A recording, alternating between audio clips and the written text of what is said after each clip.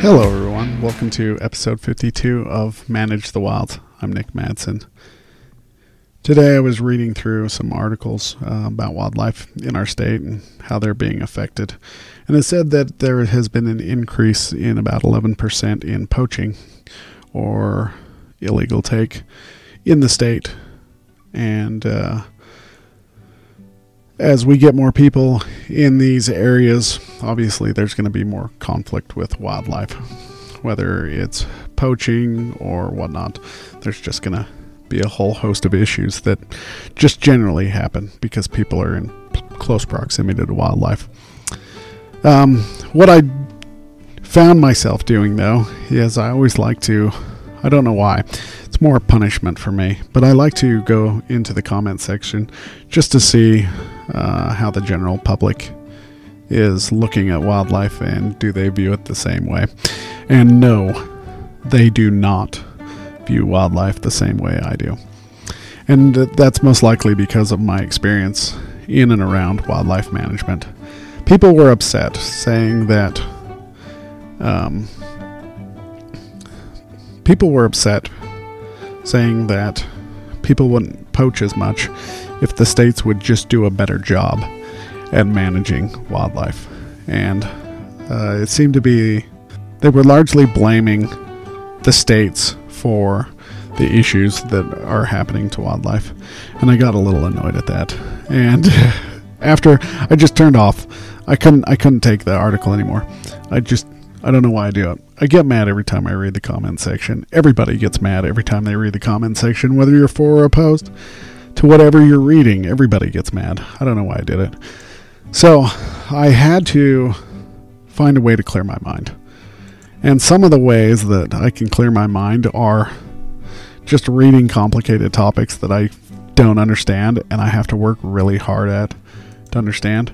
So I was going through, I like to go through the notes of some of the classes that I really enjoyed in college, and then it helps me pull out articles that maybe I didn't fully understand or I wanted to go back. And it took me to resource partitioning. And resource partitioning is when two identical two species, let's go with elk and cattle, when these two species are in the same area, obviously they're going after the same resources. And so resource partitioning is where they share those resources. Here's the exact definition of resource partitioning. Resource partitioning is a phenomenon in which two or more species compete for the same resources or dividing out resources. An example is dividing food, dividing space, resting site, etc. But resource partitioning is happening constantly. Every day we are doing it, whether we are working with other individuals. If we are working in the same job, there's going to be some resource partitioning happening. So, I came across this topic and I just got real interested in it. It took me to a guy, he was a professor from Russia. His name was Gregory Gause. And in 1934, he wrote about the struggle for existence. His topic came from Charles Darwin, the origins, on the origins of species. And so he wanted to continue that research into the struggle for existence. And in his paper, The Struggle for Existence, or the book, he talks about the competitive exclusion principle, saying that two species with identical ecological niches cannot occupy the same environment. And ultimately what he's talking about is, let's say you have cattle and elk in the same environment. They can't both be there. One of two things is going to happen. One is either going to go to extinction or there's going to be resource partitioning.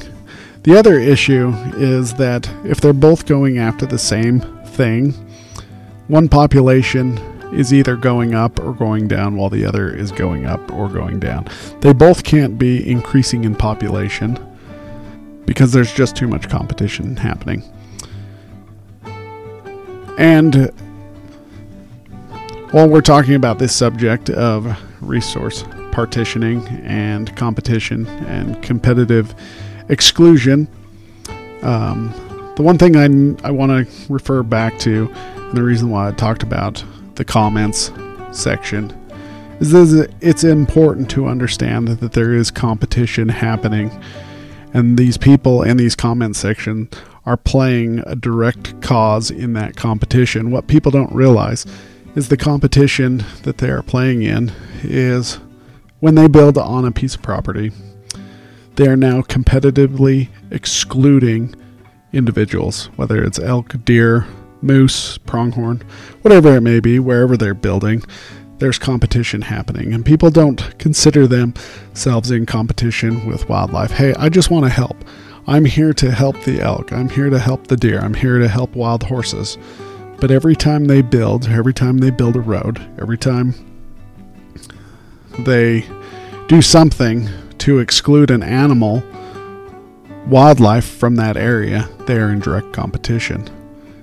And so people, when they look at these comments or make these comments, the states are causing all the issues, they need to realize how much competition they themselves are playing.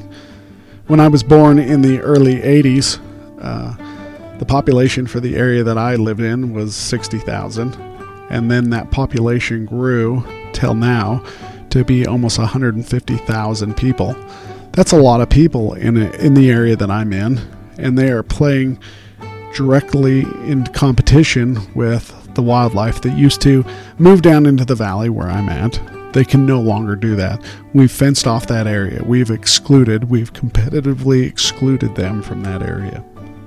So all these things, whether it's putting in fences or houses, or growing a population of people, or reducing the amount of water, especially in drought years, that all these things are in competition with wildlife. And when people are saying that they can no longer hunt animals like their dad did, they have to realize the population is a lot greater than when their dad was younger, or their grandpa, or their great-grandpa, because of this direct competition. I'm also not saying that wildlife agencies are always 100% correct. No, they need to be monitored by the people because they're managing animals for the people. But people also need to realize that they are part of the problem. They can also be part of the solution, and they just need to make themselves more aware of what wildlife agencies, managers, biologists are facing. All right, you guys, have a great day. Stay wild.